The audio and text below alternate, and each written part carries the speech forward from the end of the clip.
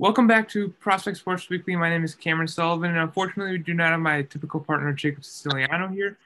But before we get started, I just want to remind everyone the Prospect Athletic Boosters will be selling Spirit Wear online February 15th to March 1st. Prospect blankets are also for sale. Order yours today. Visit www.prospectathleticboosters.com for some more information. And today we have junior guard Owen Schneider here. How's it going, Owen? I'm good. How are you? I'm doing pretty good. And before we get into that game-winning shot you hit, let's dig into the game. So, how was that game going for you leading up to that personally? Um, it was a super low scoring game. I don't know if you saw the final. I think it was like 34-32. So it was definitely like a different pace game. Coming out, I was feeling pretty confident. And we were moving the ball, sharing the ball. And then actually I think the fourth quarter we only scored 2 points. So, and that was the last shot. So, I mean, we have a lot to work on.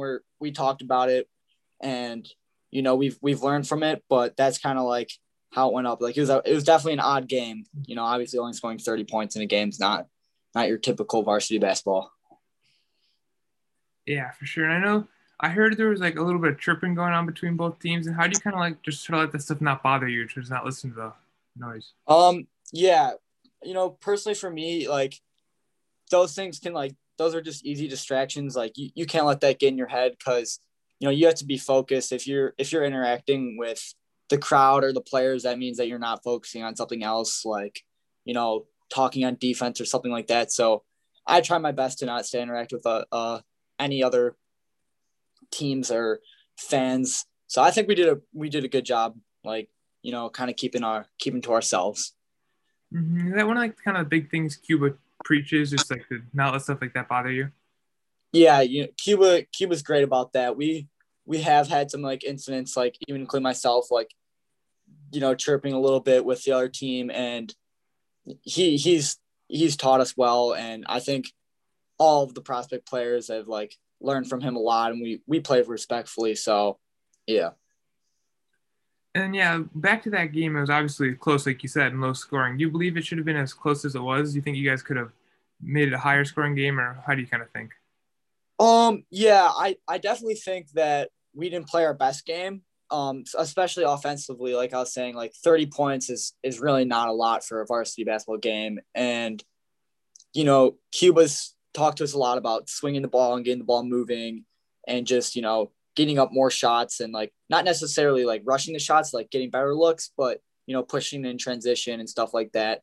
So coming out from Meadows, I think that's gonna be good for us now that we've kind of like watched the film and seen what we can be better at.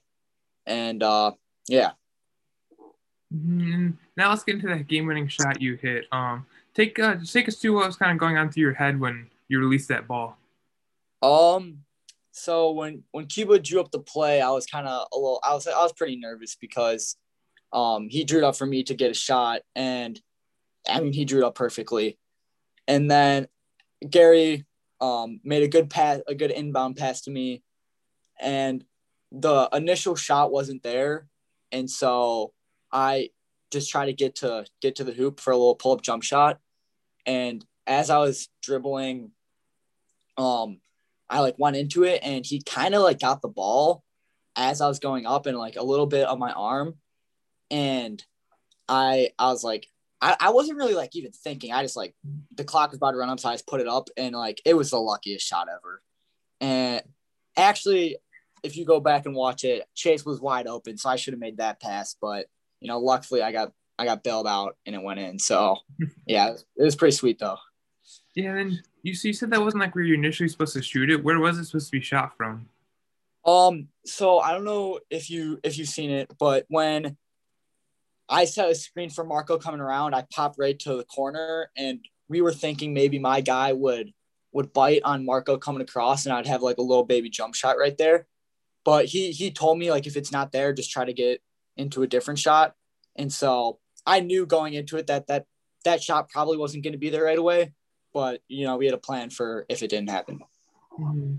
And then I know it wasn't a buzzer beater. How much time was left after the shot was hit? Because you can't really see from the video. Yeah, I think there was 5 seconds left when we inbounded the ball, and 5 seconds was definitely more than I thought. Like, I think there's still 2 seconds on the clock after I hit the shot, which, I could have done a better job of, shooting it closer to the buzzer so I didn't have as much time. But yeah, they had 2 seconds left after the shot went in. And so, how good did that win feel, especially considering you were the one who got to hit that game-winning shot? Yeah, it felt good. Like any win, it doesn't matter if we blow them out or if it's a buzzer beater like that. Like any win always feels good, and especially since like we've lost a couple close games this year, so it felt good to get one of those. It's like Cube always says, like it's hard to win a varsity basketball game. Like those games you got to fight for, and we've came up short a couple times, which is obviously a little bit frustrating. But getting one of those close wins definitely feels good, and it gave us some confidence. Yeah, so it was like one of those games where it's like a kind of a must need almost just to regain confidence and like keep going. Yeah, that's exactly how I would say it. It's like that was one of those like we must win because we lost to Hersey on a kind of a close game, and so we were frustrated. It's not fun losing, and especially when it's a close game. So to get over that hump a little bit like felt really good. And back to the shot, I know got retweeted a lot, and a lot of people saw it. And then Stacey King retweeted it with his like big time players make big time plays. What was it like getting to see that? Yeah, it was sweet. So Prospect tweeted it out, and I was getting like a couple of retweets and stuff like that. And then one of my good friends, Wes Newman, who's also our manager, he retweeted and tagged him, and so I mean, I didn't think that he would see that, obviously, because he's got tons of followers. And then I wasn't even paying attention, and later that night Cuba sent in our group chat like the link of like Twitter of him reposting it. So I was like, oh, that's crazy. Like, it's a good feeling. Mm-hmm. Yeah, and I think that's going to be it today. Thank you so much, Owen, for coming on today. All right. Yeah. Appreciate that, Kim. Yeah, and thanks everyone for listening to Sports Weekly. And remember to get your blankets and stay tuned for our next episode. Thank you.